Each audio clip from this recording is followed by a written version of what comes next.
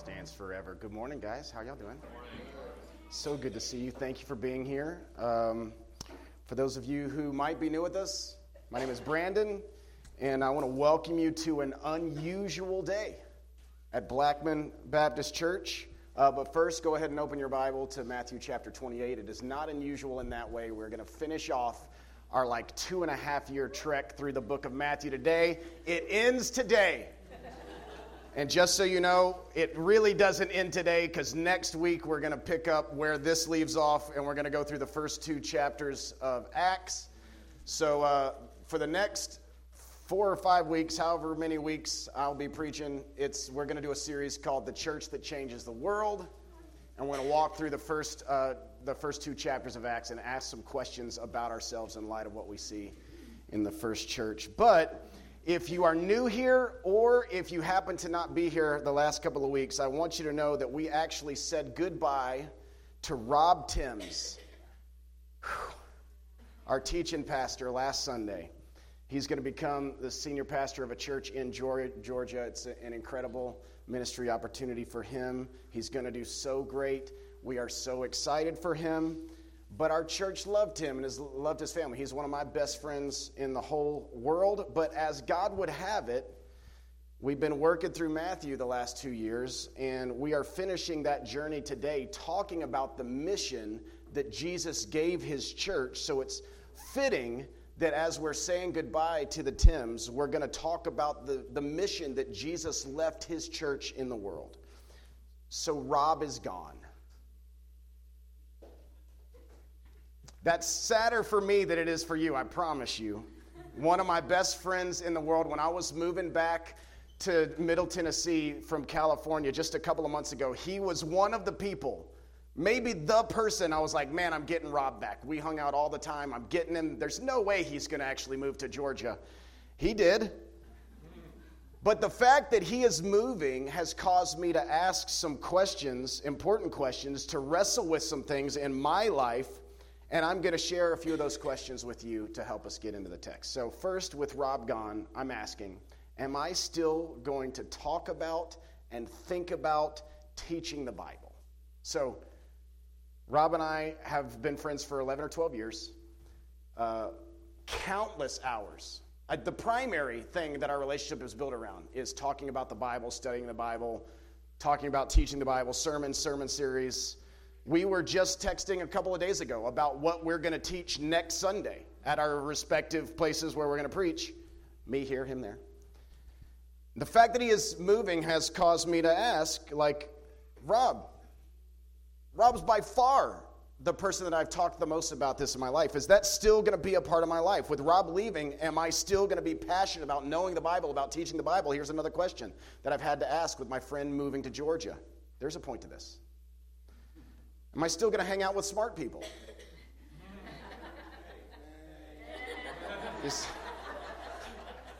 We'll see. That's why it's a question. Guys, you may not know this. You may not, but Rob's really smart. He has a doctorate. He also has some interests that some have described as nerdy. Not me. But do y'all have any friend that makes you feel smart just because they let you hang around? That's Rob for me. So now that Rob is going away, I have to decide if I'm still going to enjoy the benefits of smart people. Okay, one more question I'm asking. Am I still going to eat 3,000 calories at a time in healthy restaurants? Rob and I have met, we both pretend to care about being fit. We've met many times for meals, and probably the 2 most that we've met at is First Watch and Cava. I don't know if you're aware of these, but they're both places that are designed for healthy eating, but I have a hard time not choosing the pancakes over the egg whites, or choosing the honey harissa chicken over the thing that's literally called Splendid Greens at Cava. So with Rob leaving, I've got to decide if my future is going to be one that includes First Watch and Cava calories, okay? So I'm just going to take this moment here together as a church family, with Rob departed, to emphatically declare to you that the answer to each of these questions is yes. Teaching the Bible is one of my favorite experiences. Rob or no Rob, I'm going to keep going in that mission. As long as any smart person will hang out with me, I'm going to show up and reap the benefits. And Church Blackman Baptist, brothers and sisters, until I die or until Jesus returns in glory, I'm going to happily and regularly partake in the farmhouse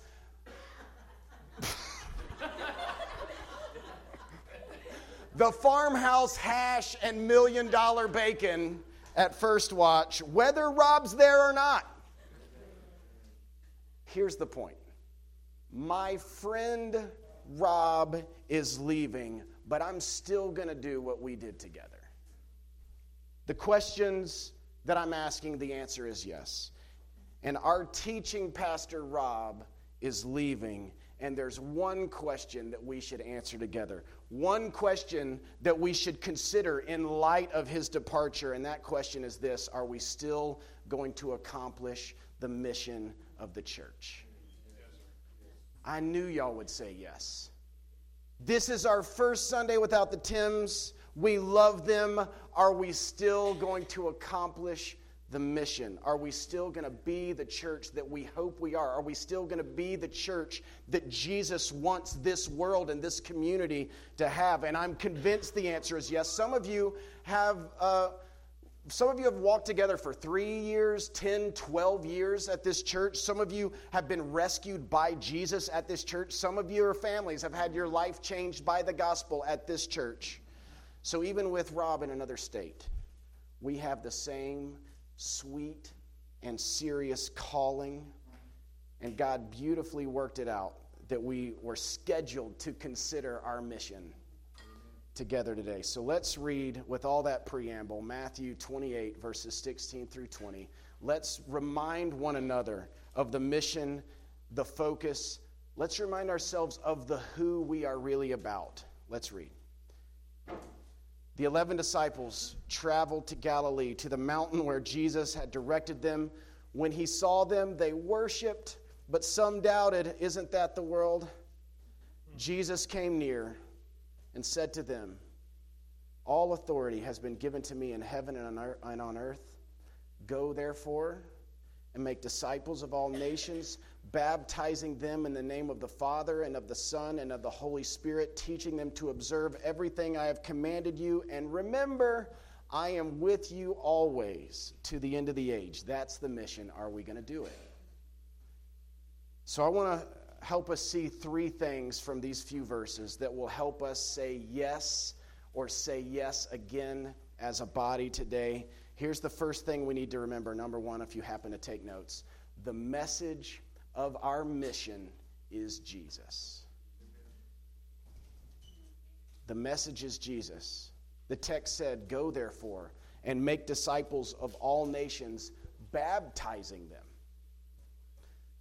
The fact that they're disciples of Jesus that we're supposed to make is made clear by the fact that he said we're going to baptize them in the Father, the Son, the Holy Spirit, and that they are being baptized into the life that Jesus modeled. He said, teach them to observe what I, Jesus, told you, right? So the first thing that we see in this text is that we're to make disciples of Jesus and baptize people into the life of Jesus. There's no other instructions about our message, about what we're to be about. Jesus is our message, sharing the hope of Jesus that hopefully we've all experienced. That is our work. Let's start then with the word baptizing there. That's because baptism is itself a picture of the gospel. The actual purpose of baptism, one word, but the actual purpose of baptism is to illustrate the most significant message in the world, the message that we should have as a church, the message that any church should have. Let me read to you from Colossians 2. If you're going to track around with me, I'm going to go Colossians 2, 12 through 13, and some of Paul's words about baptism. He writes, having been buried with Jesus in baptism, in which you were also raised with him through faith in the powerful working of God, who raised him from the dead, BTW, And you who were dead in your trespasses and in the uncircumcision of your flesh, God made alive together with him, having forgiven all our trespasses.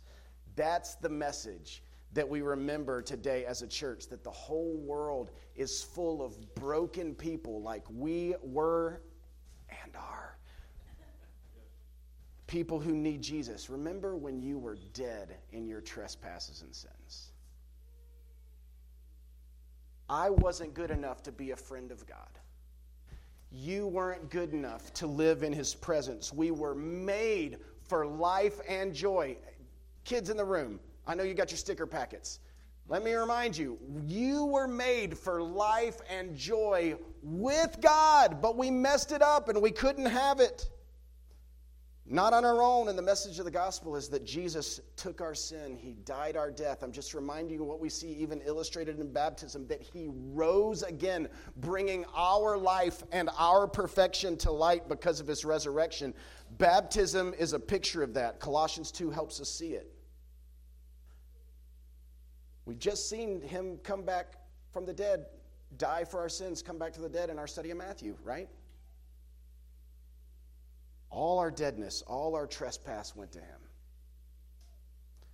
When we trust in him, we don't pay the price for our own brokenness. Listen, I'm not breaking any news right now, but that is the message. That's the message.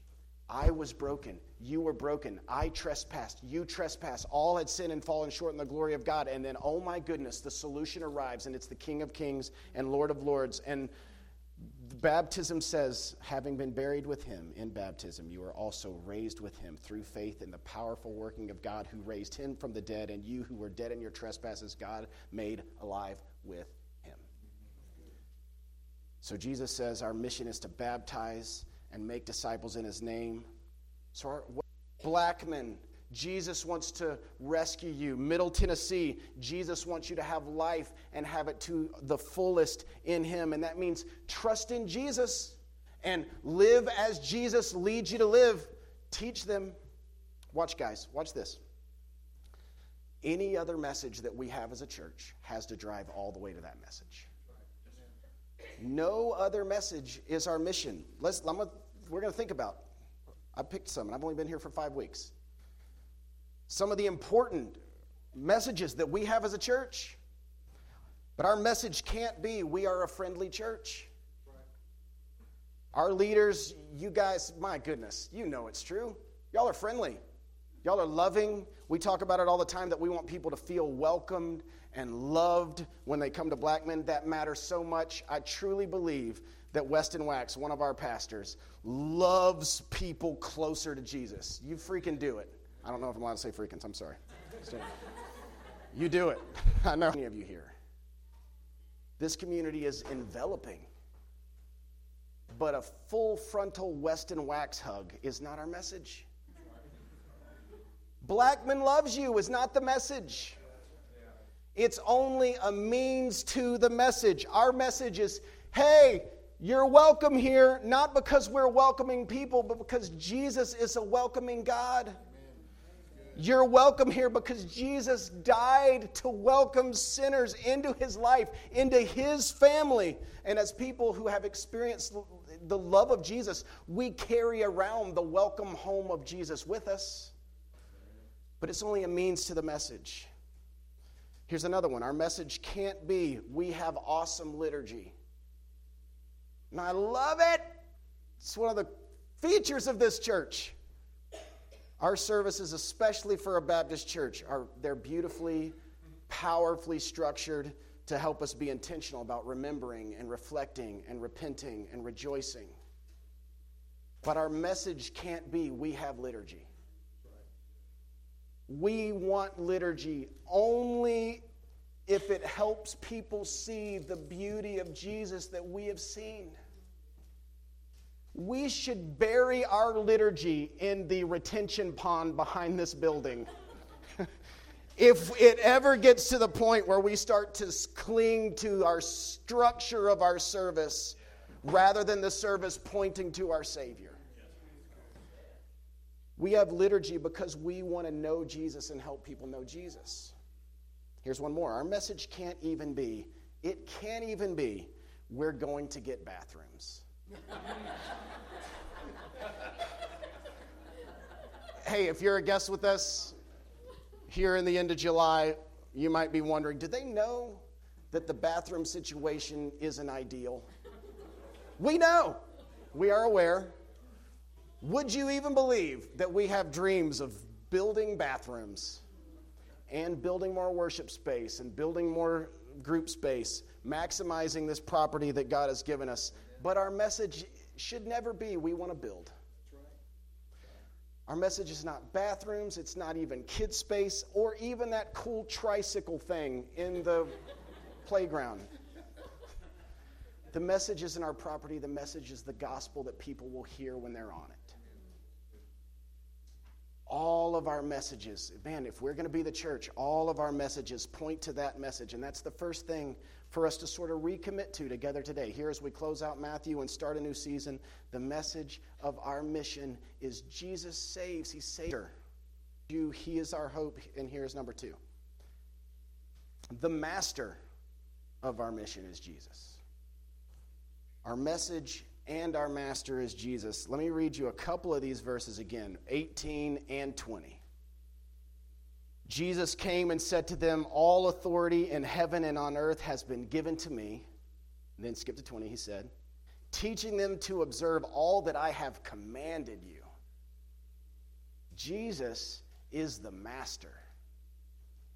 And as we go about his mission, we're to teach people to follow his commands. Are we going to do that? And it's possible, and I can already tell, there was more yeses at the first one. It's possible not to love the sound of that quite as much, right? Jesus saves sometimes sounds better than Jesus commands. But I want us to see that Jesus is the master and that his commands are amazing. Following and teaching those commands to others is crucial to our mission. We cannot succeed without it. So first, let's think about the fact that his commanding the world is logical. It is reasonable. Jesus giving commands simply makes sense because of who he is. Verse 18 says, all authority in heaven and on earth has been given to me. It's just logical. All authority to Hiltibidal Farm in Spring Hill, Tennessee. Of course my girls should get commands from me. I'm the authority. Jesus is the authority of all. Some translations say all power has been given, all dominion. Either way, the point is Jesus is the boss. He's the boss. Jesus not only saved the world, remember, but he made the world out of nothing. He created it out of his words. He has all the authority there is. And I want us to remember what that authority looks like. So this is crazy, but if we go back to Matthew chapter 8, we see Jesus' dominion.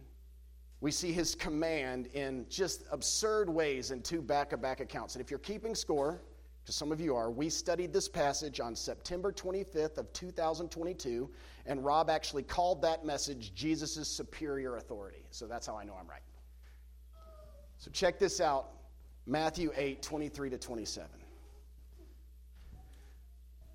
Says, when Jesus got into the boat, his disciples followed him, but behold, there arose a great storm on the sea, so that the boat was being swamped by the waves, but he was asleep. Jesus was asleep in the storm.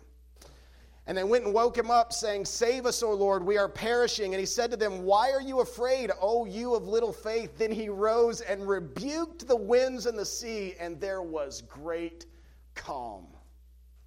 And the men marveled, saying, what sort of man is this, that even the winds and sea obey him? Do you want it up? It looks like Jesus said, storm, shut up. And there wasn't just calm, there was great calm. Wouldn't you like to have just 1% of Jesus' authority over nature? Even if just so that you could say, puppy, potty outside.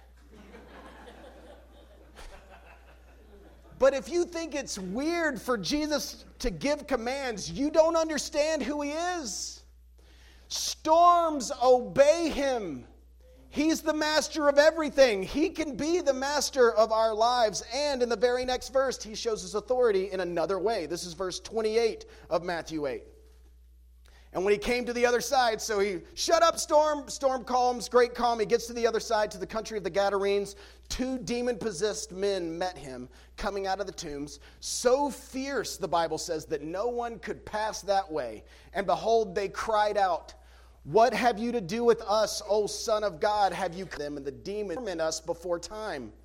Now a herd of many pigs was feeding at some distance from them, and the demons begged him, saying, if you cast us out, send us away into the herd of pigs. And then he said, go. So they came out and went into the pigs, and behold, the whole herd rushed down into the steep bank into the sea and drowned in the waters. These stories are back to back here, one side of the sea to the other. But because of because of the supernatural demonic work that we see there, regular people could not even pass by these men. But then Jesus shows up, and the demons, did you see? They just assume that he's there to destroy them. They clearly have no doubt at all that he can and will destroy them. So they ask instead, little negotiation, will you send us to the pigs? And all Jesus commands is go.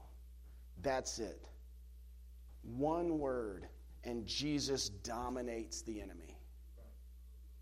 Demons obey the commands of Jesus. Storms obey the commands of Jesus. It just makes sense for us to obey the commands of Jesus. And to teach the world to obey the commands of Jesus. But I want you to not just think about the logical. Jesus' authority isn't just logical, it's loving. Jesus' commands they're good. Did you know the secret that Jesus' commands are good? They're the best thing that could ever happen to you, second to knowing him. To help us with this, I want to teach you a new word. Jesus said in verse 20, go back to Matthew chapter 28, verse 20, he says, teaching them to observe all that I have commanded you. The word for observe there in the Greek is the word tereo. I actually think you say it tereo, but I'm just going to say tereo because I'm not Rob. It literally means to guard or to hold fast. We are to tereo the commands of Jesus. Hold on to, cling to the commands of Jesus. Why would we do that? Well, to help, I think we have a picture that I'm going to show you of what tereo looks like. So this is my youngest daughter. Recently, actually not recently, a couple years ago, they're finding it. It exists. They're not. They were doing something else, but they're ready now. There she is. So this is my youngest daughter a couple years back with her duck named Ducky. Let me point out 2 things about this. Notice the grip and notice the smile. This is what tereo looks like. She is happily and aggressively guarding Ducky the duck. She is holding fast. She doesn't want to lose that duck because Ducky is joy for her. Ducky the duck was her favorite thing for a season. That season has passed, thankfully. But she tereoed it. She guarded it. She held it close for her joy. And you can take it down because it's too much cuteness. But here's thank you guys. Here's a diagnostic question for your heart. Do you want the commands of Jesus? Do we push against the command of Jesus or do we hold fast to them? Right? Because listen, if we understand that Jesus' mastery is not just logical but loving, it changes how we think about obedience. The master of the universe doesn't just demand things from us. He died for us. If we understand that Jesus allowed himself to be tortured and killed for our joy, how could we ever think his commands are bad? He's already proved, this is past tense, already proved that his commands are for our good, so we shouldn't look at them as burdens but as blessings. Please, Jesus, tell me what to do. I know you love me. You're the master of all. I want to tereo your commands like a little girl clings to her ducky. We tereo the commands of God. We hold fast to them with hope. That's what God wants for us, and that's what God wants for the people that we tell about Him. He wants to give us new life, and then He wants to tell us how to live it for our joy. Friends, Jesus has all the authority, but He uses it for our delight. He is the master, but He uses His power to be merciful. So Jesus is the message of the mission, and He is the master. And lastly, He is the motivation. The motivation for our mission, Blackman Baptist Church, is Jesus. Let's read the very last sentence that Jesus gave in the book of Matthew again. And behold, I am with you always to the end of the age. This is the word of the Lord. Thanks be to God. Guys, the presence of Jesus is what moves us into our mission. It is what sustains us into our mission. Nobody here, Rob's not here this week. Nobody here will be here every week forever.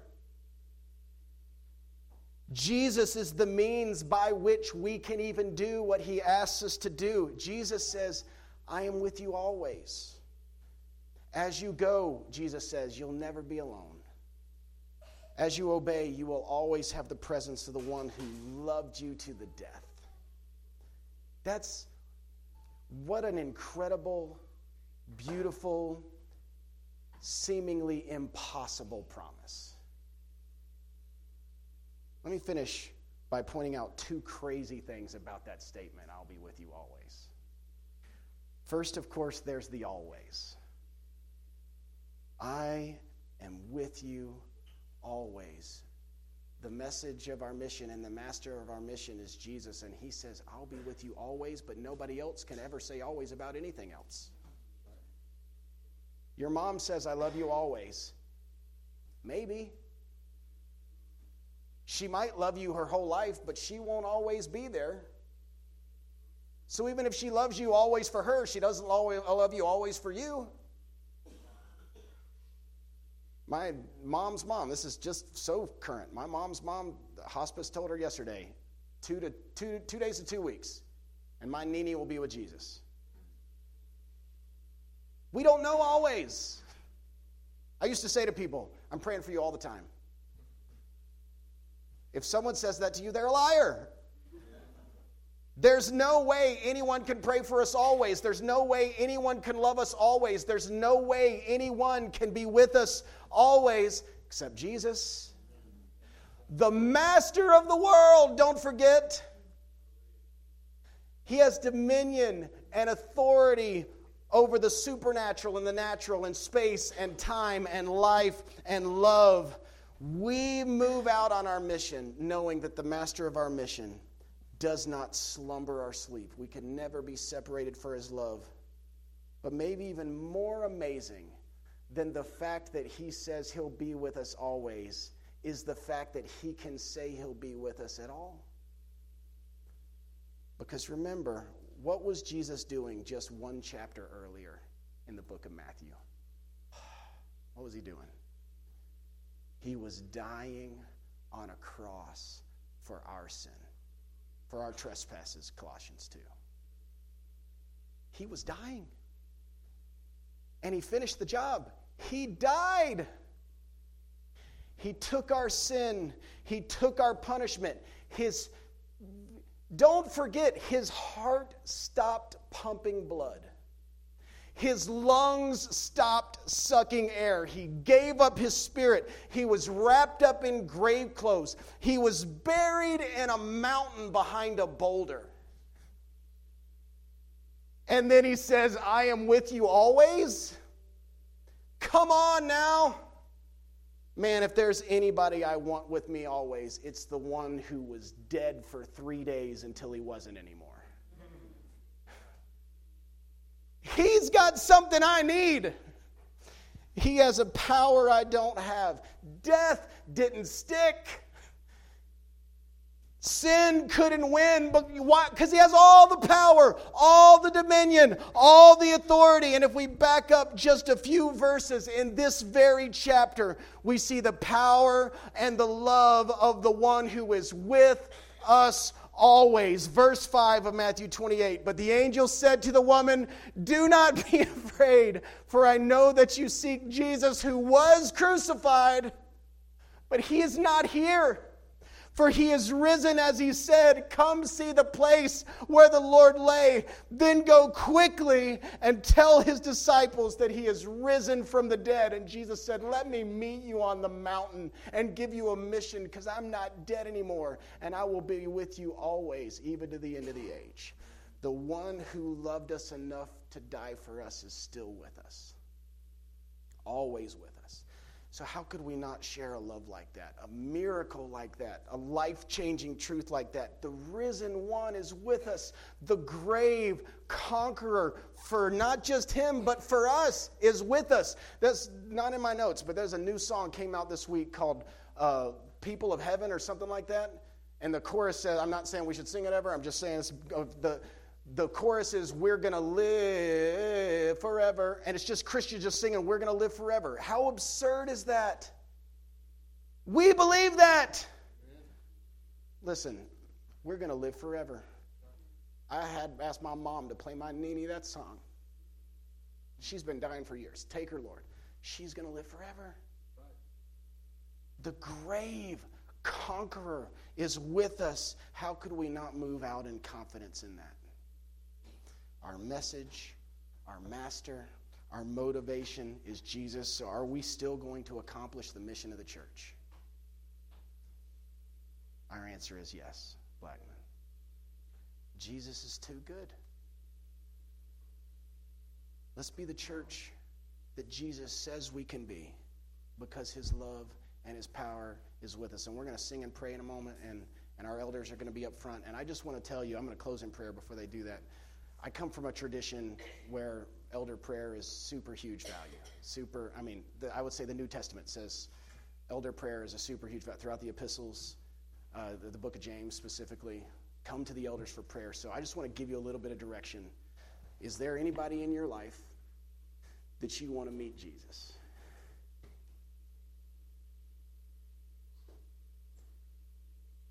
When you remember, because I do, what it was like to be buried under your trespasses. And now I'm going to live forever. Who in your life do you want that for? Let one of our elders pray with you, that you'll have the confidence, the courage, the joy to share that with them. And then secondly, is there a command? Let our leaders pray with you that you will see God's commands as good, as freeing. I'm going over time. One of my close friends called me last week to say he was 9 months sober from pornography and asked me to keep praying for his victory. Some freedom. Jesus wants to give freedom. That's what the commands are for. This is the message. I'm gonna pray that the Lord will help us to continue to be a church that sees Jesus as the message and the master and the motivation. And then we're going to sing about it, and you'll have the opportunity to let our pastors pray with you. Father, I thank you for these people. I thank you so much, oh Lord, for your word. Nothing can stand against it. Nothing can stand against you. Jesus, you have all the authority, all the dominion, all the power. You have all the love. You are love. You love us with an everlasting love. And I pray that even as we sit here in these charcoal seats, that we would have our hearts melted. That our hearts would be melted. That the all-powerful one was sacrificed on a cross for us out of love. And that you want all of Blackman and all of Murfreesboro and all of Middle Tennessee and all of the United States and all of the world to know about your love. And I pray that you would help us put on our hearts who we can tell, put in our hearts the joy to tell it. Help us to follow you well toward abundant life. We ask in the name of Christ. Amen.